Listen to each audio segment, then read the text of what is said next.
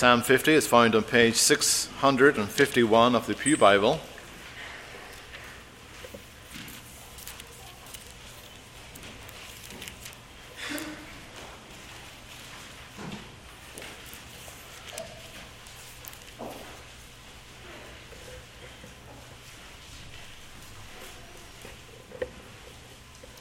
The other week, I was listening to an interview of Matt Damon. He was being interviewed, and he was saying that his biggest mistake was turning down the lead role in one particular movie.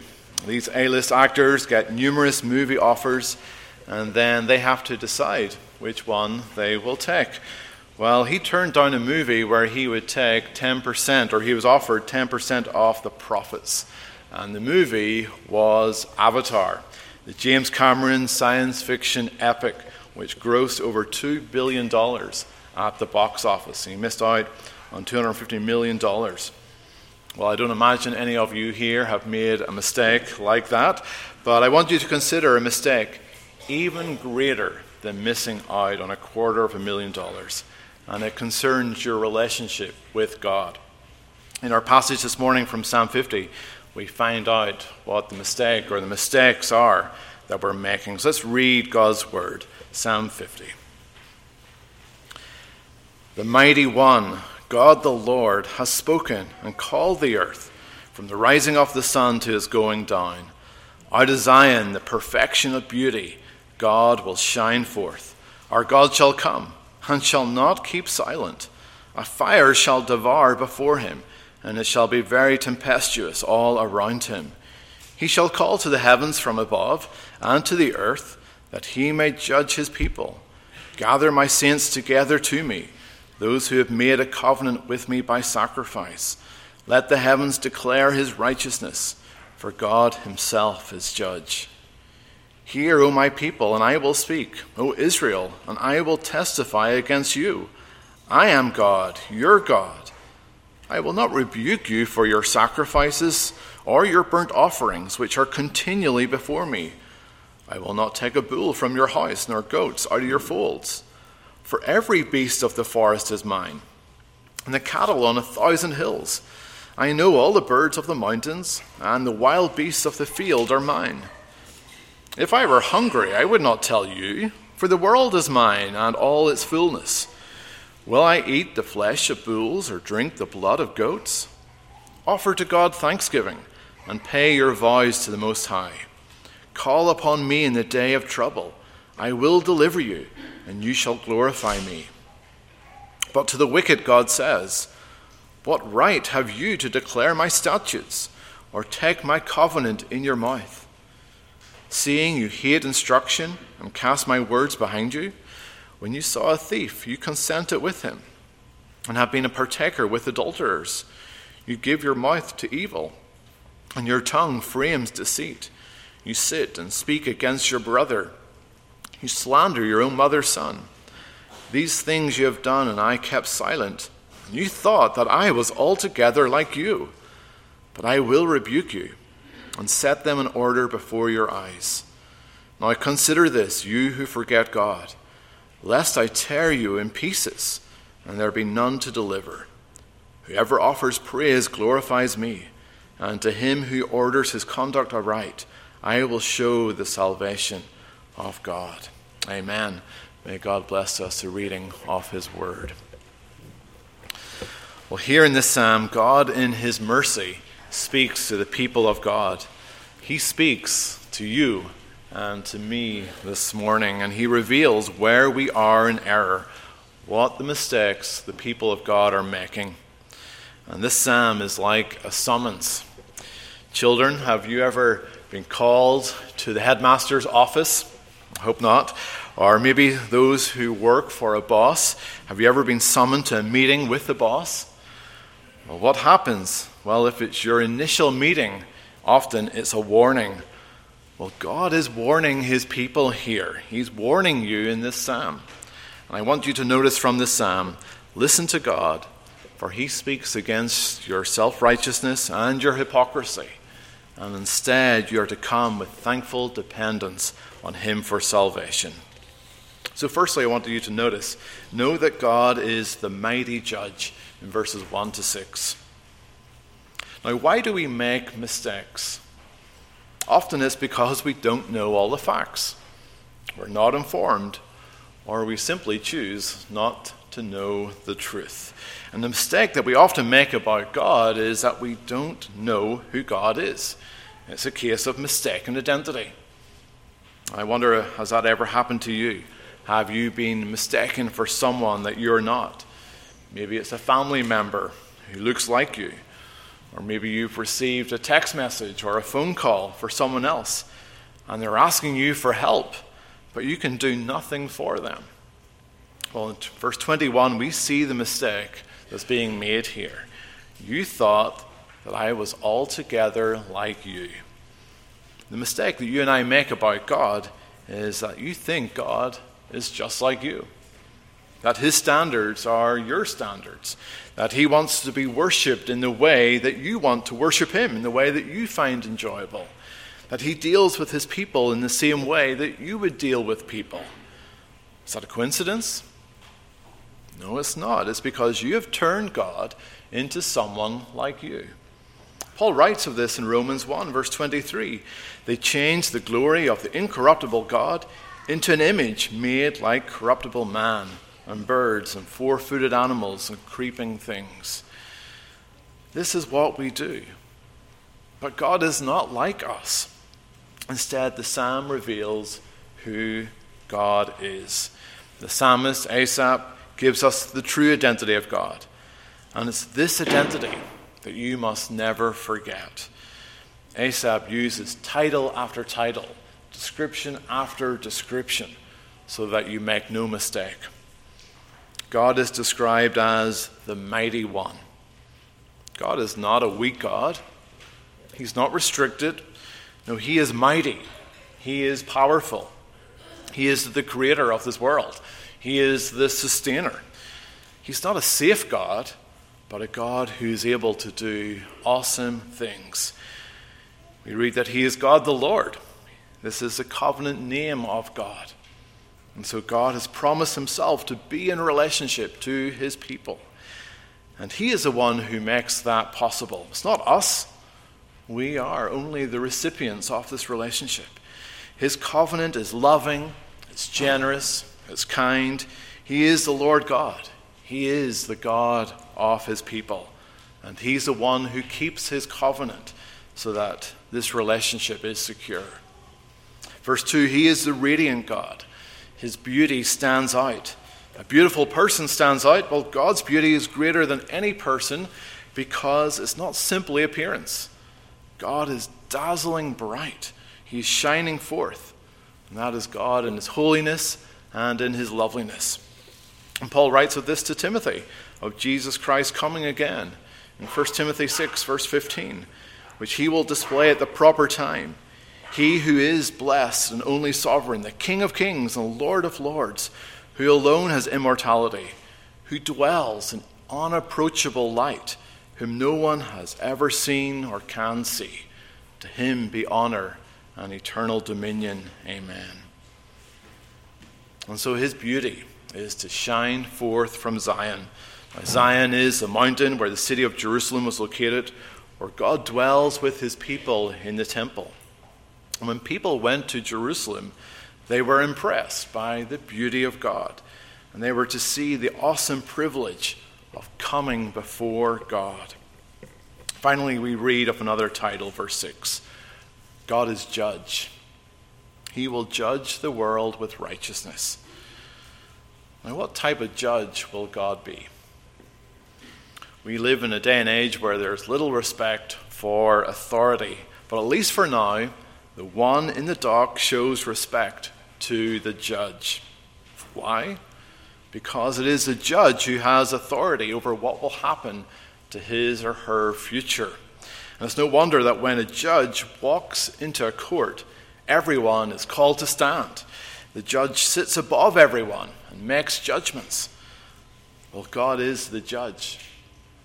He decides on the future of each person in this room and across this entire world.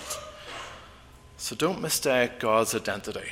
Instead, show him the respect and the honor that he deserves. Well, secondly, notice God is not silent, and he calls upon you, his people. And we're not exactly sure of the context to this psalm.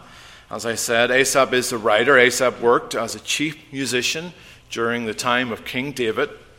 And possibly this psalm was written for the year Jubilee, when every 7 years, as well as all debts being cancelled, the law of God was to be read during the Feast of Tabernacles.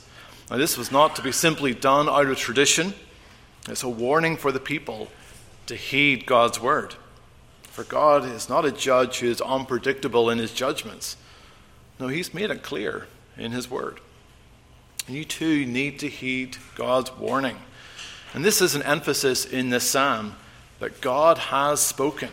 The judge is not silent. Many of you will remember the movie Forrest Gump.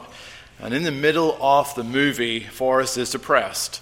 And so he decides to run. Jenny had told him to run once, and so he runs. And he runs across America, and he becomes famous in doing so. And after a while, he collects a group of people who follow him. They think that Forrest has got all the answers, that he's some form of guru, and that he is their hope. And I think it's in Monument Valley that he stops running after running across the country 2 or 3 times now. And those who are following, they also stop. And they quiet down to hear what their leader, the one who's given them hope, has to say. And Forrest says, "I'm tired. I think I'll go home now." To which one of the followers replies, "Now what are we supposed to do?" Well, God is not Forrest Gump. He is not someone who has nothing to say. He has spoken. And now in this psalm, God's people accuse God of being silent. And so in the silence, the people fill in the gaps. Instead of waiting on God, they speak for him. And often we hear this. People give their thoughts on what God thinks or what God says when they have no authority to do so. Well, in this psalm, God speaks, and we read what he has to say. God is judge, and the heavens and the earth, they are gathered in the gallery, and they're watching on. All the world is witnessing this event. This is like God calling a meeting of the UN. But who is in the dock? It's not the nations. It's not the heathen people. It's God's people. In verse 5, "Gather my saints together to me, those who have made a covenant with me by sacrifice." God is going to judge his people first. We read of this in 1 Peter 4, verse 17. "For the time has come for judgment to begin at the house of God." Luke 12, verse 48, Jesus said, "For everyone to whom much is given, from him much will be required. And to whom much has been committed, of him they will ask the more." Keller writes, Christians are more loved and pardoned, and yet called to a stricter account at the same time. And so God holds his people. He holds you more responsible for living in the way that he has commanded than others. And that's not surprising. We do this all the time too. When you bring someone into your circle, whether it's into your friendship, whether it's into your family circle, whether it's into your work, you expect more from them. You expect a greater commitment, a devotion that you would not expect from an outsider. And likewise with God, you are in a privileged position, and he holds you to a stricter standard.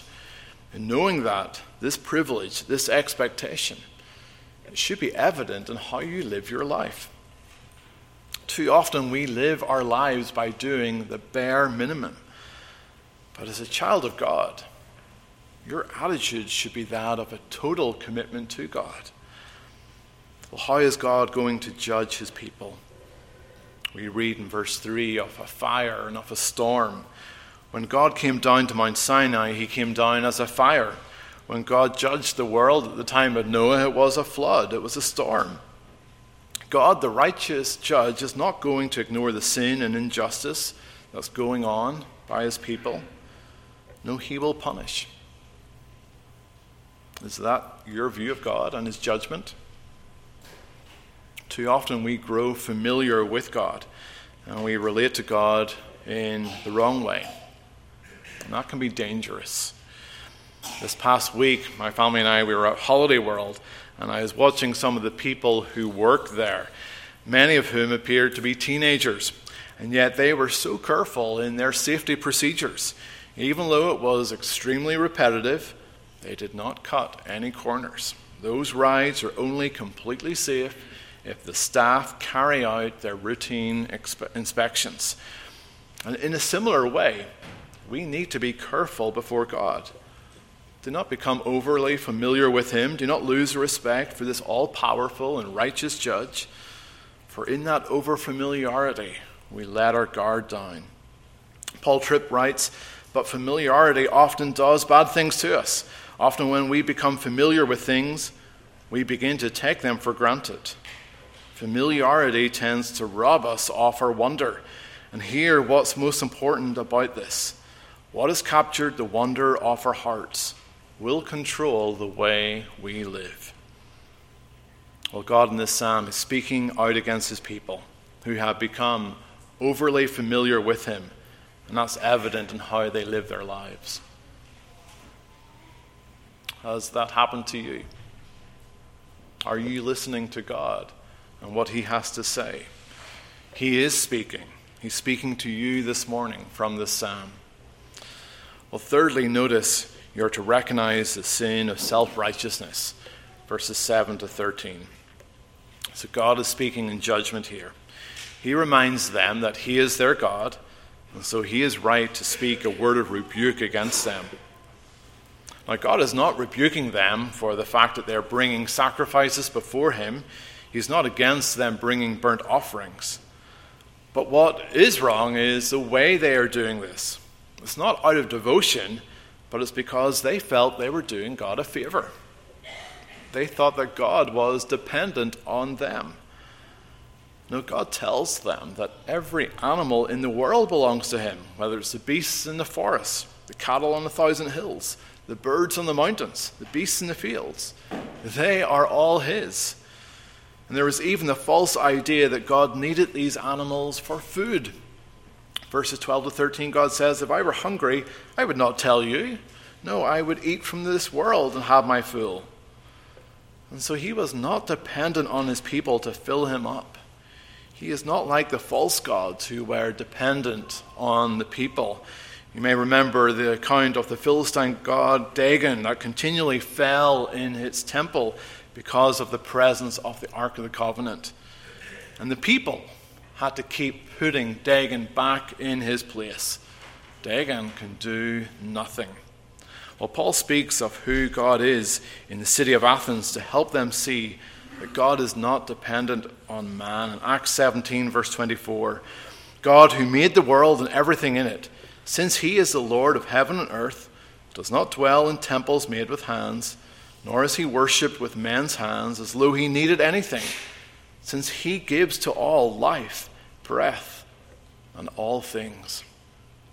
So in their giving of sacrifices, the people of God misunderstood what they were doing. Instead of demonstrating adoration, they were trying to demonstrate their own righteousness. They were pointing out to God their own good works, that they are now worthy of his blessing. And so they were seeking to manipulate God. The sin of self-righteousness is one that we are all prone to in the worship of God. Do you think you're helping God out? That you're doing him a favor and so he now owes you?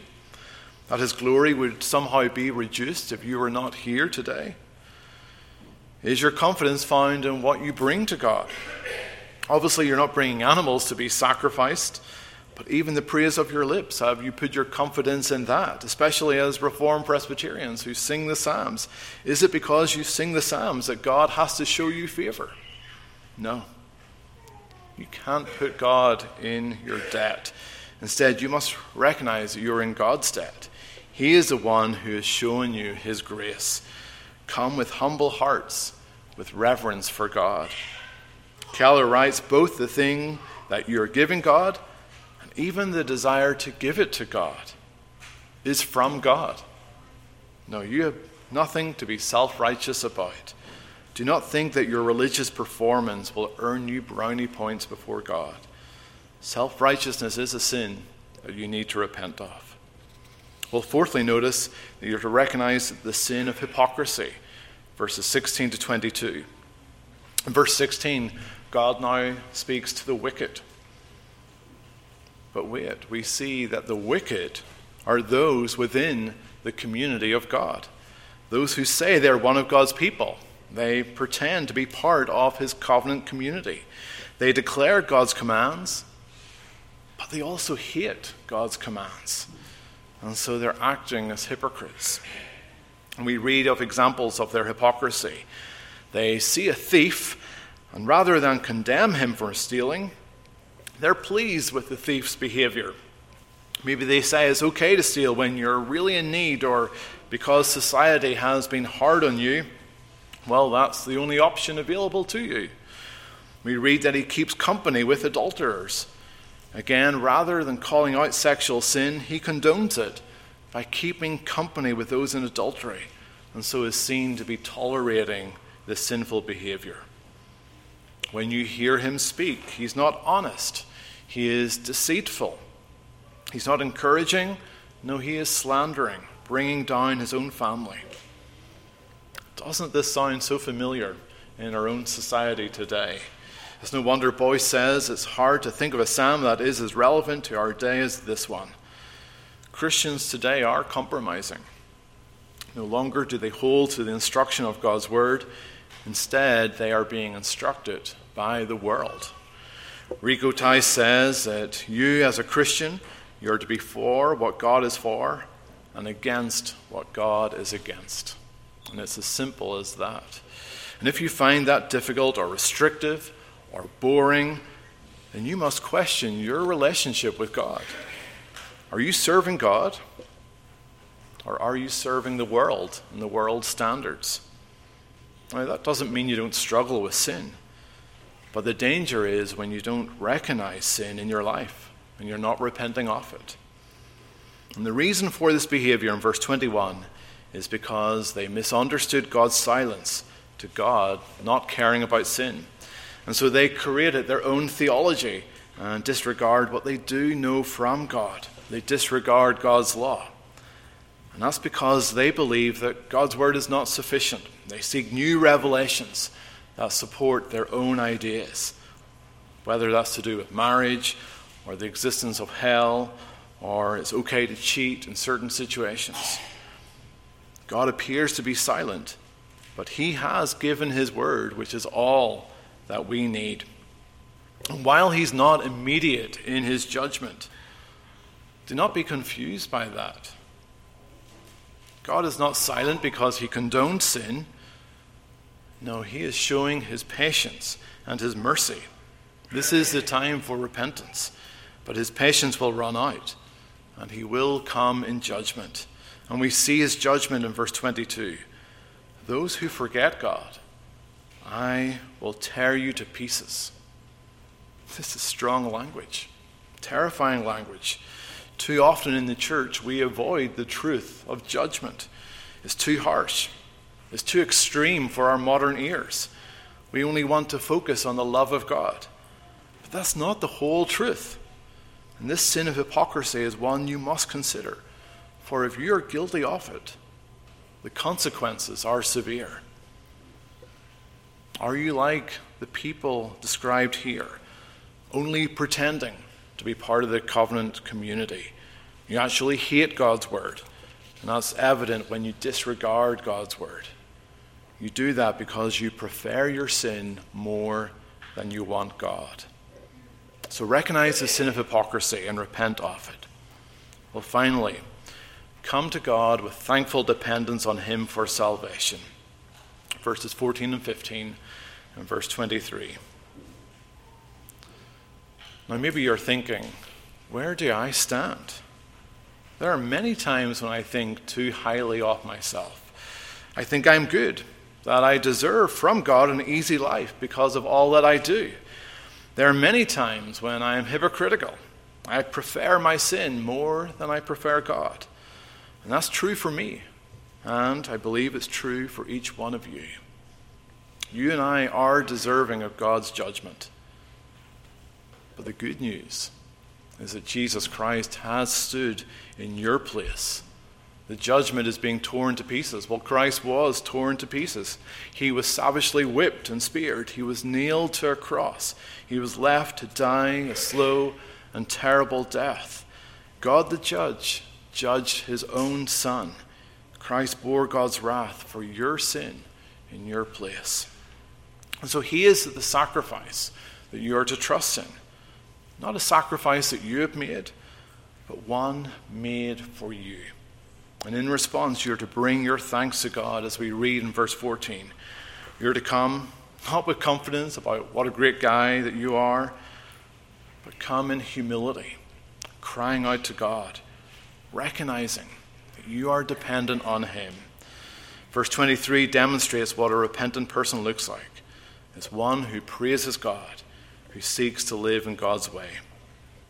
And so you must come to Christ this morning, trusting in him alone, for it is in him that you have salvation. And you're to be thankful for the salvation that you have. Are you thankful this morning? Well, consider what Christ went through. Consider that should have been you. He did that to rescue you. Christopher Ash, in his commentary, mentions that it's incredible to consider that Jesus sang this psalm. He heard this summons, and he believed the promise, and he heeded the warning. And yet he also knowingly took the judgment that was for you and for me. And so as you sing Psalm 50 this month, you can add your amen both to the warning found in this psalm, committing yourself to repent of the sins of self-righteousness and hypocrisy, and you can add your amen to bring thanksgiving to God for the sacrifice that Christ made for you. So listen to God. He speaks against your self-righteousness and your hypocrisy, and instead come with thankful dependence on him for your salvation. Amen. Let's pray. Our Heavenly Father, help us to see you for who you are. You are the mighty God. You are the covenant Lord. You are the righteous judge. Forgive us, Lord, when we are mistaken about your identity. Forgive us, Lord, when we think that you are silent. No, you have given us your word. And so, Lord, convict us of our sins. Convict us of the sin of self-righteousness and of hypocrisy. And that instead that we would depend on Christ, who has taken the judgment on himself. And so fill us with thanksgiving for you. We ask this in Jesus' name. Amen.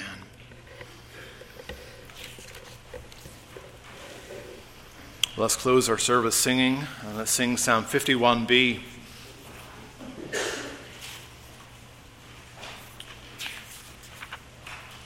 You see the arrangement of the Psalter here. Psalm 51 follows Psalm 50 in the Psalm book.